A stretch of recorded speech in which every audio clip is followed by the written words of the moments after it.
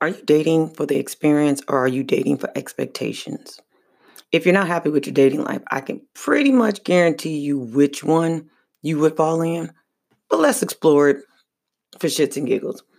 So, this is In the Heart of Joy. I'm Joy Cromarty, and we get into dating. So, dating is by definition a stage of romantic relationship in humans whereby two people meet socially with the aim of assessing the other's suitability for being a prospective partner in an intimate relationship or a marriage.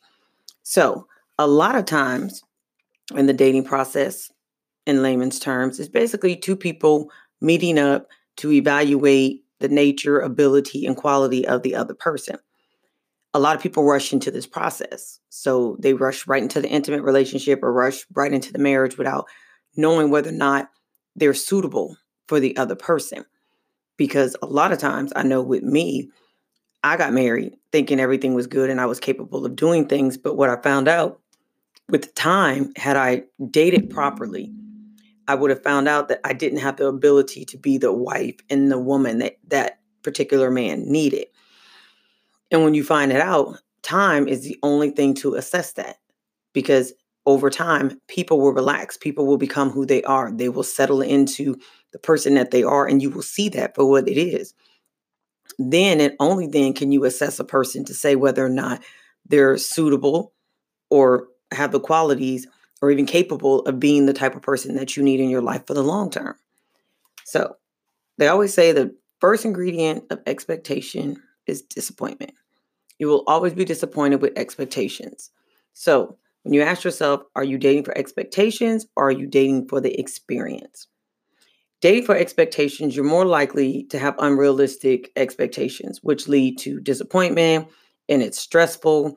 And you end up looking for the end goal without actually knowing or having all the information that you need with preconceived notions of what something or someone should be or not be based on you and your ego.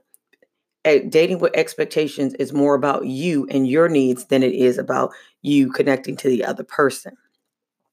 Now, dating for the experience, when you date for the experience, you simply value the time that is given to you. You treat that time like you would want your time treated and enjoy it. You enjoy the moment and their company. You stay in that moment with that person and just enjoying their company. You also try to learn something new from them, something in their conversation, see if it's something that they didn't know or something that you learned that you might not have known before you had a conversation with them. Or use it as a networking thing. They might have a skill set that you might need. So, though it may not have become a romantic relationship, it could be a good business venture or a good way of networking with other people to connect you to other people or connect other people to them. And you could be more relaxed and just be yourself when you just date for the experience and not for your expectations. I don't know. You let me know. Part two coming up.